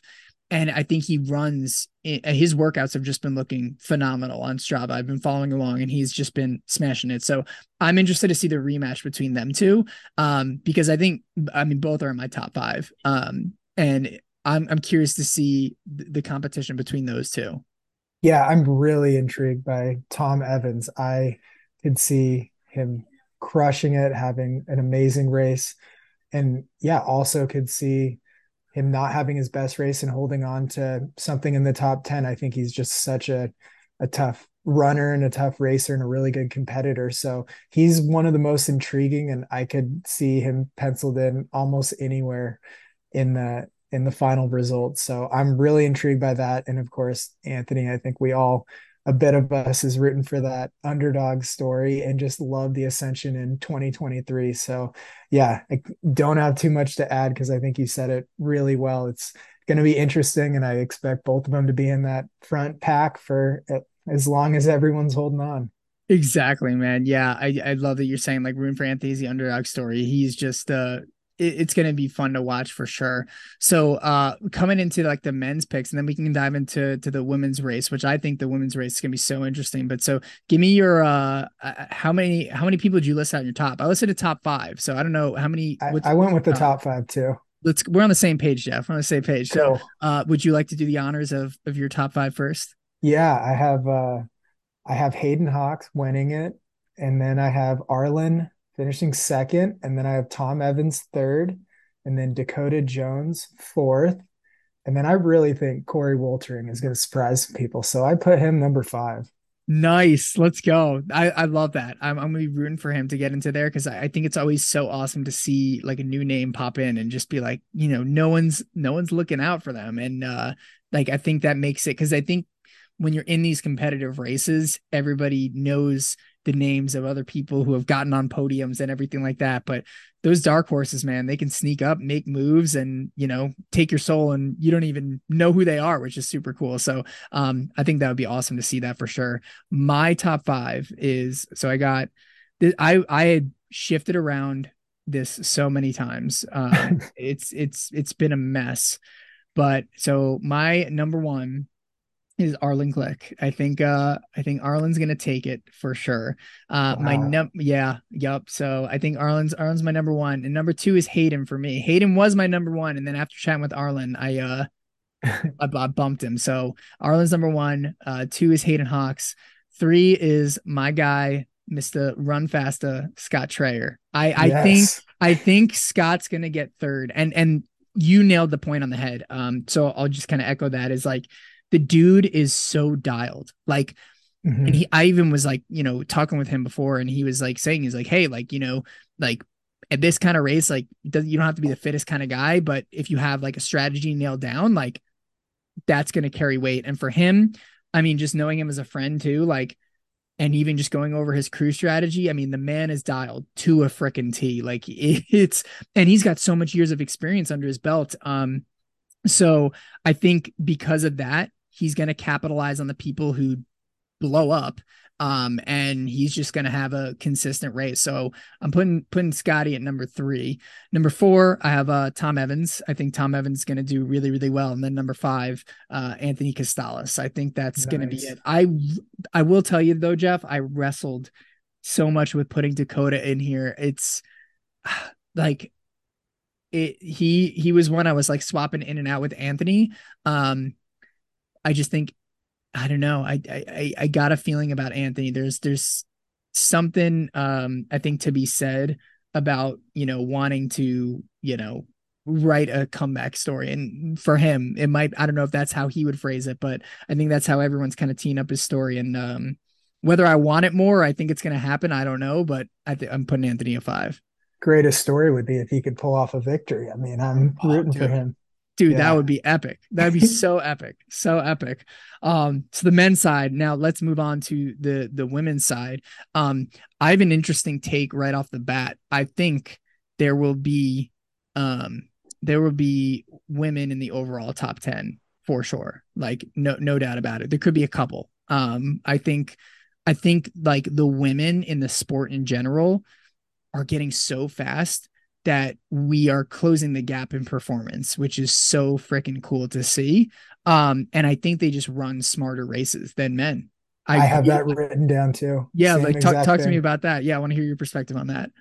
Yeah, I think women run a lot of these races where there's so many variables a lot smarter. And you can even see Black Canyon, like pretty ideal day and fast course. And a lot of people were able to rip, and then there was carnage and stuff. But I think a lot of the women, I don't know if it's mentally tougher or what, but I think they just race so much smarter just as a whole. And I'm really intrigued to see kind of how that plays out. And I don't know, it might be 8 to 10 of the top 20 or something like that. I think it's going to be pretty cool because there's a lot of really experienced, tough women in the field, and I'm really intrigued by that because I do think with variable conditions and this very likely burnout of probably some of the favorites, probably some in our top five. Who even knows on the men's side that some of the women, there's I wouldn't bet against any of them. I think they're just so tough, so strong. Most of them have finished and won races where they did not have their A game. So it's going to be pretty fun to watch. And I think that's a really good take you had there. Yeah, it'll and you nailed it on the head. Like they're just more dialed in, and like with this field of women, I think now. Granted, I know I said in the beginning like Courtney was like a lock, and then you actually brought up a good point, and I believe and I'm only basing this off of Courtney's recent post. I'm actually going to pull it up because um it's definitely useful for the conversation. But let's see, I'm trying to. Okay, yeah. So in 2019 Western States, she DNF'd. So Mhm. to your point, like maybe not a lock all the time. And so, and she's also doing hard rock too. So you also got to think like maybe, I don't know, like and I haven't heard any pre-race interviews on her. It's like, I'm wondering if she's, I don't know, taking that into consideration in any bit. I wouldn't think so, just maybe knowing her, but I think it's a variable to at least, mull about and muse about. But where I was kind of going with this is like without Courtney in this race, I don't think there is a like a clear lock at all. Like Courtney, sure, if you say clear lock, I get it. Like that's a good take. But other than that, it is anyone. Like I struggled picking 2 through 5 for this list because there's so many fit women, so many women who are just so dialed in their training, so disciplined. To your point, have won races, not feeling their best, and those with a lot of course experience too. So it's gonna be fun to see that out there. Oh yeah, and there's so many different women who excel at different types of races who are in this Yes. who have also like the conditions are going to just make it really interesting as to what style is going to come out on top. So yeah, I'm there's a lot of interesting storylines here. Why don't you start us off on this one with what you're kind of watching out for other than Courtney? Yeah, other than Courtney, right? Courtney's the obvious one. So I will say two or actually three names really come to mind of who I'm so intrigued to watch.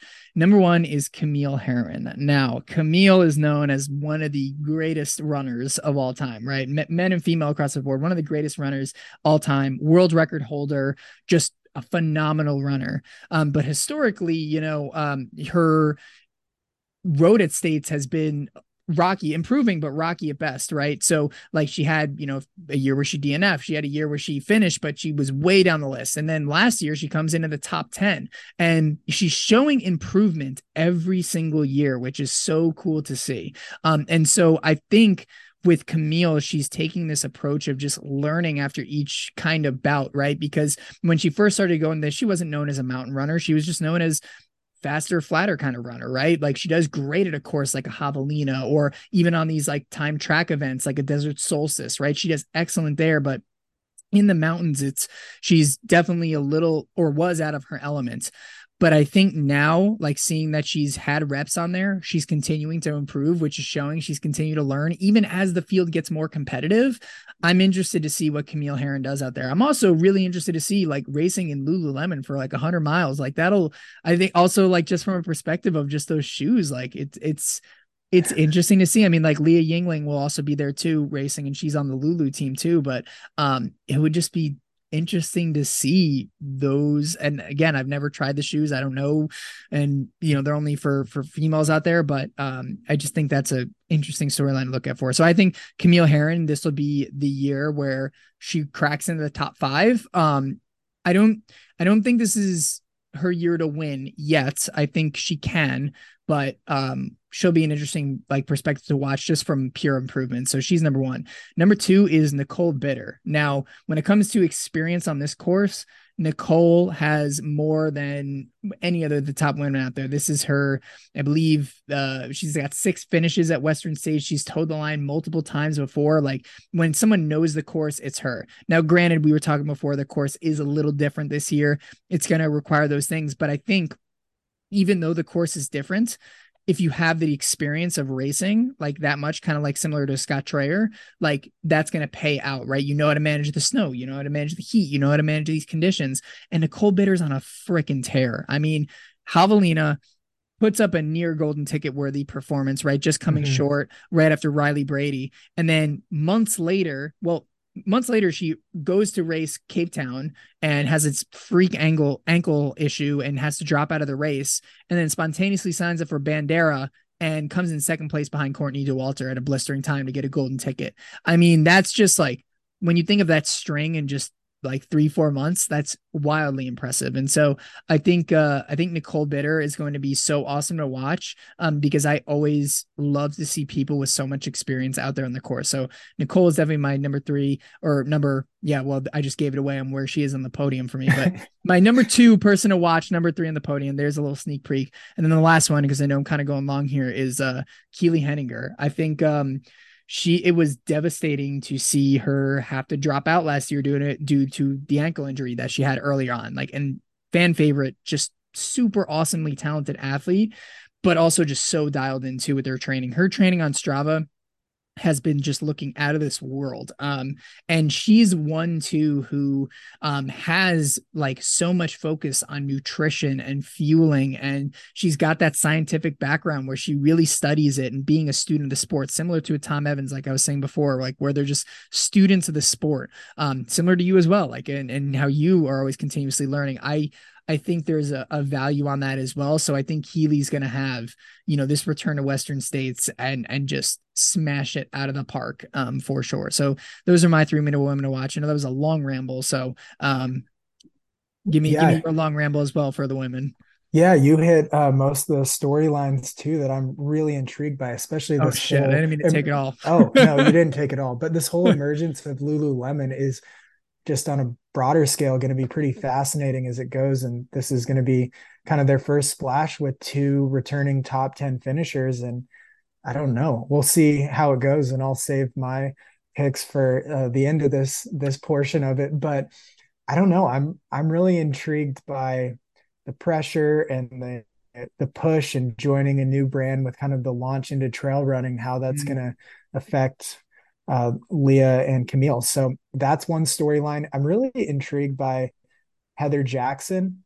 Ooh, Just such a so good she's pick. so new to ultra running in general, but just has this incredible background of endurance and pushing. And she did so well at Black Canyon, finishing second, that like you could close your eyes and throw a dart. I have no idea. And I don't know how it's going to go, but I think it's going to be really fun to watch and see what comes of the storyline, switching sports, going in all into ultra running, but with limited experience on, I don't think any experience on the 100-mile distance. So that's a storyline that is pretty intriguing. And then Keely, another thing to add to that is, I after Black Canyon, she took some time off. Mm.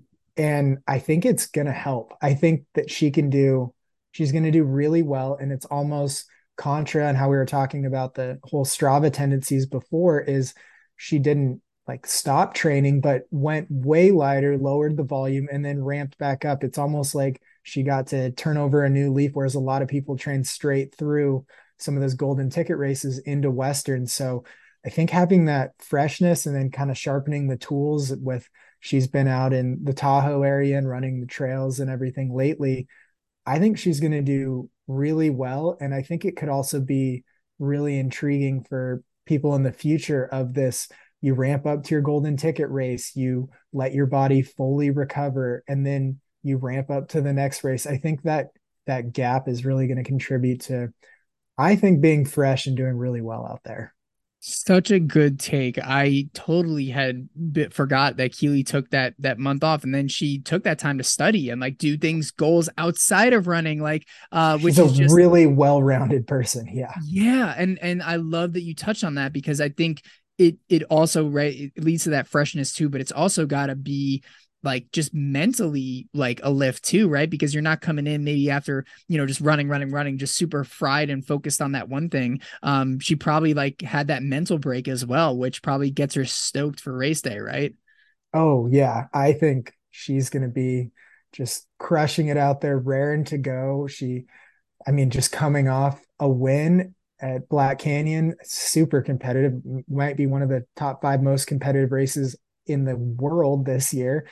And going into Western, which will be maybe a slot or two ahead of that, I think she's going to thrive in that competition. And I'm really stoked to see how this whole redemption tour of being back at Western goes. Because I don't know, she's pretty tough. She's putting in good mileage, but she's also pretty fresh, at least compared to some of the weekly numbers other people have put up.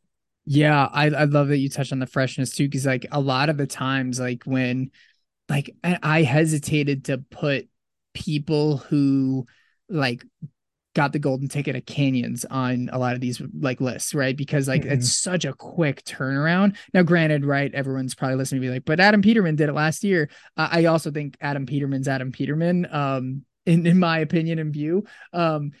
It that's got to be such a hard race to come back off of, to bounce back. Like, I mean, it's last week of April, right? And then maybe you take like a week off, but then you only have like a few solid weeks to really do anything and make any progress before it's June time again. So like on that freshness piece, like it's definitely, I think, something to consider as well. And I think looking at the lens of Keeley taking it so intentional, I think she's going to be ready to go for sure.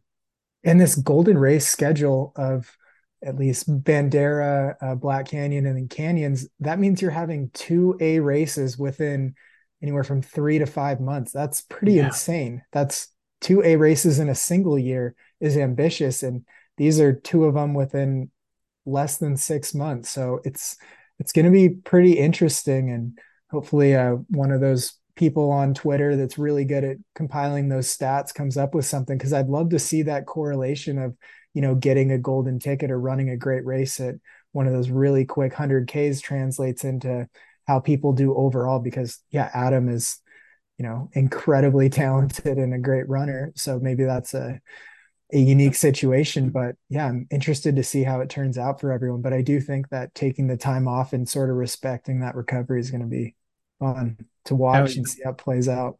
So So let's get to good. your picks. Go for it. You lead us on this one. Absolutely. All right. Well, I as I said before, I think I gave away my number one too when I said I would bet my whole life savings on who I pick as number one. So number one, I have Courtney. No surprise. And number two, I think even just from the long conversation of hers, probably assumed is Keely. I think Keely's a number two, and I think if there is anyone to beat Courtney, I think it can be her. I think it could be her. And so and she's one where like I kind of coming on our conversation before me talking about the men's where, someone can either come top three or top 10. I mean, I think Keely is going to be in the top five. Even if she doesn't get second, first, like I think she'll be in the top five. So Keely's my number two. Number three, I already said it before, Nicole Bitter. I think Nicole is going to get on the podium here. Number four, Katie Asmuth. We didn't talk at all about her, but I think Katie Asmuth is four. She, dealt with an injury after last Western States, came in eighth last year on a very, very bad day for her. Like just a lot of issues with her stomach. I remember she like had her on the podcast after she was talking about like just puking and diarrhea and just like stomach Oh, issues, just like grinded it out and still got eighth place. And she has this stoke for running that I think is just so palpable, and she's been itching to get back out here.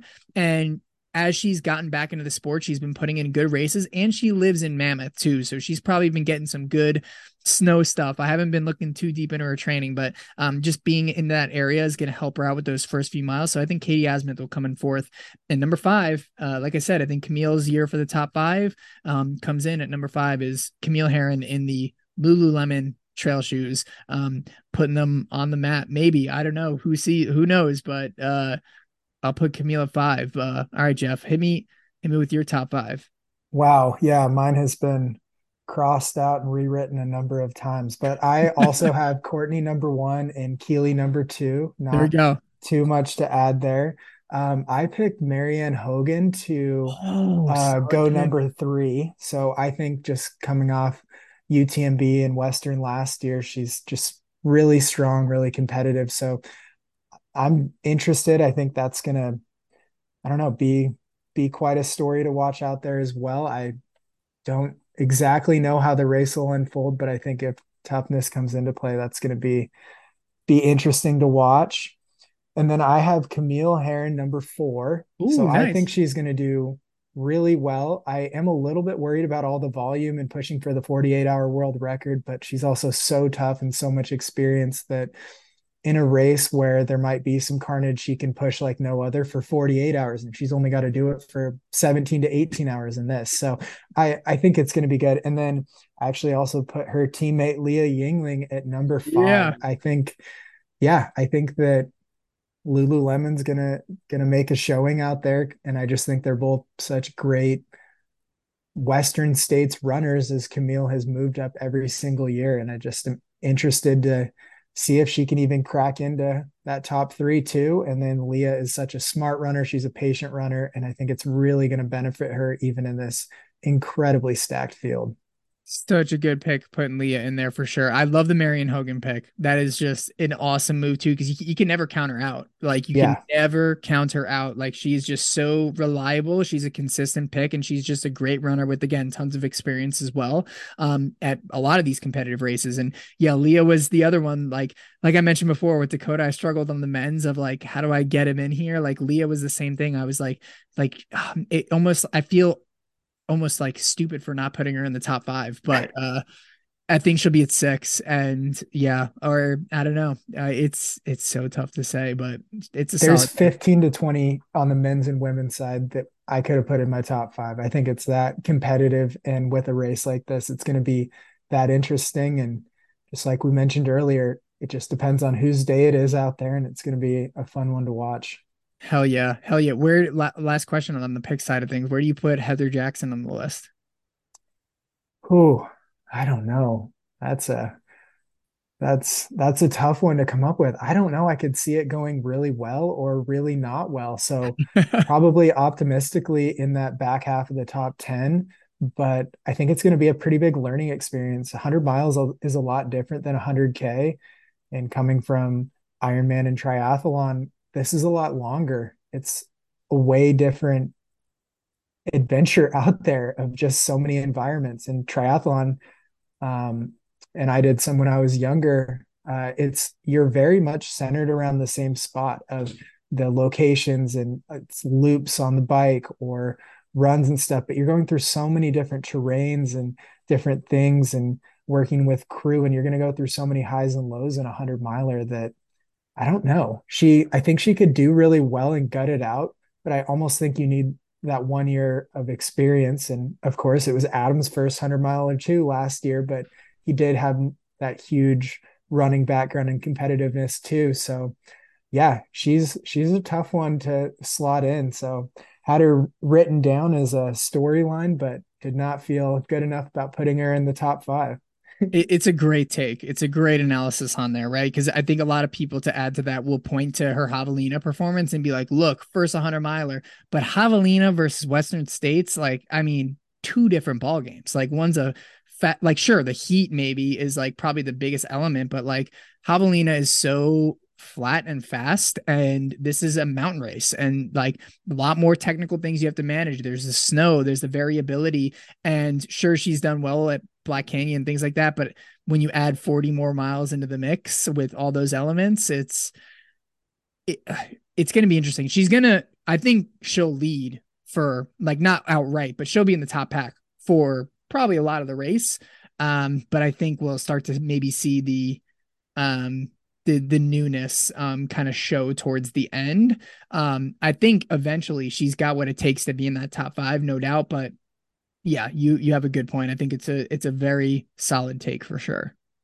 Yeah. So what are we betting on this? I think how about like 100 push-ups for who gets their picks closer or something like that. Lock it in. 100 push-ups, I'm down. All right. And my upper body is like please no. All Yeah, right, mine too. whoever gets the least picks right in total, 100 push-ups, and we will document it on the socials Perfect. as punishment. Awesome. Well, Jeff, the last question I want to ask you here is, to wrap things up here, do you have any interest of ever running Western States? Oh yeah, I have interest just for the history, the intrigue. I don't think it's um, net major downhill course pretty fast. I don't think it would play to my strengths. But I would love to. And every year had tickets I put in for Hmm. the lottery. So one day I'll get in there and I'll run it and I'll have a great time. I kind of equate myself to the Pete Mortimer thing, like a really good, I think he was around 20th or somewhere in there, maybe top 20, like really good race. It's not necessarily in his wheelhouse, and but really go out there with that enjoyment. You give it the best you can, and not every race is for everyone, but man, the fanfare and the intrigue is way up there. And I know it's probably a little bit more suited towards your running style. So, and you've been pretty vocal about you will definitely run Western one day.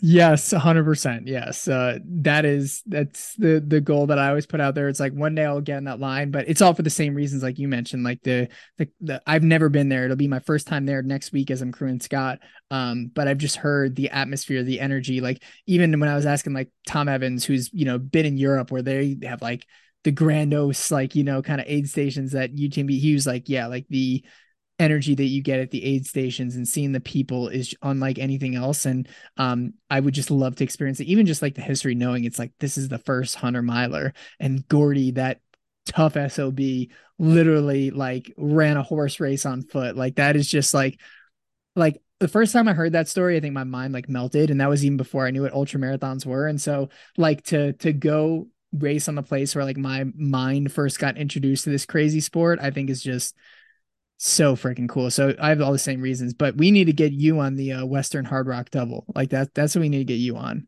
Oh yeah, Hard Rock is sort of the a dream for the future. So we'll get there someday. Qualify at Mogollon and then get in that list, baby. Absolutely. Yeah. Sweet Jeff. Well, any last words? Any Man, we did a lot of stuff on this one. So thanks everyone who stuck with us, I think is the main thing. And yeah, we are just fans and also happen to be runners with goals as well. So it's always fun chopping it up and talking about some of the best in the sport. Absolutely. Yeah. And if anyone wants to follow along on Jeff's journey, check out his book, Whole 9 Yards from There. I'll put the links in the show notes. So please follow along. Read Jeff's book too, Free Outside. Super, super awesome book. As I pointed out in the original, the recording, it's like, did you take this picture? I have it here again for reference here on the new fresh recording. Like this is what the start of Western State's going to look like. This is actually Olympic Valley on here. No, I'm kidding. But it's a great book. Please check it out. And Jeff, dude, thanks for hopping on here, man. Super cool to have you on for the monthly long run. And dude, great takes on the podcast. You are a born commentator. Thanks so much. Yeah, super fun as always. And let's all enjoy this Western broadcast. Let's do it. Thank you so much for listening to the Everyday Ultra podcast. I appreciate you taking the time to do so. And if you absolutely love the show and want to support us in any ways, there's a few ways that you can do so. The first way is writing us a review on the platform of your choice. Reviews really, really matter, and they help us to spread the word a lot more. So if you have the time to do so, would love that as well. Number two, you can join our Patreon community. Patreon helps us to support the show and helps us to grow and invest into new developments and growth. And on top of that, just for about $5 a month, you can get access to monthly calls with me, where you can ask me anything on a monthly basis, connect with other members in the Everyday Ultra community, and ultimately get early access episodes without ads as well, which is super, super cool, all for about $5 a month. So it's a great way to support us. And then number three is taking care of our sponsors on here. So as you heard in the beginning of the podcast, we had some sponsors in here. And if you want to invest into their product and go try them out, they're all products that I try either in my training and I live by. I don't take any sponsorships from anybody. I don't incorporate in my training. So feel free to take advantage of their product and tell them that Joe sent you from Everyday Ultra. Those are three ways to support the podcast, but no matter which way that you choose, or if you don't choose a way at all, just know that I really appreciate you for listening in. I know there's tons of podcasts out there, and the fact that you're listening to us, that really, really means a lot. All right, everyone, thank you so much for listening. And remember, become a better endurance athlete every day, and we'll see you real soon. Take care.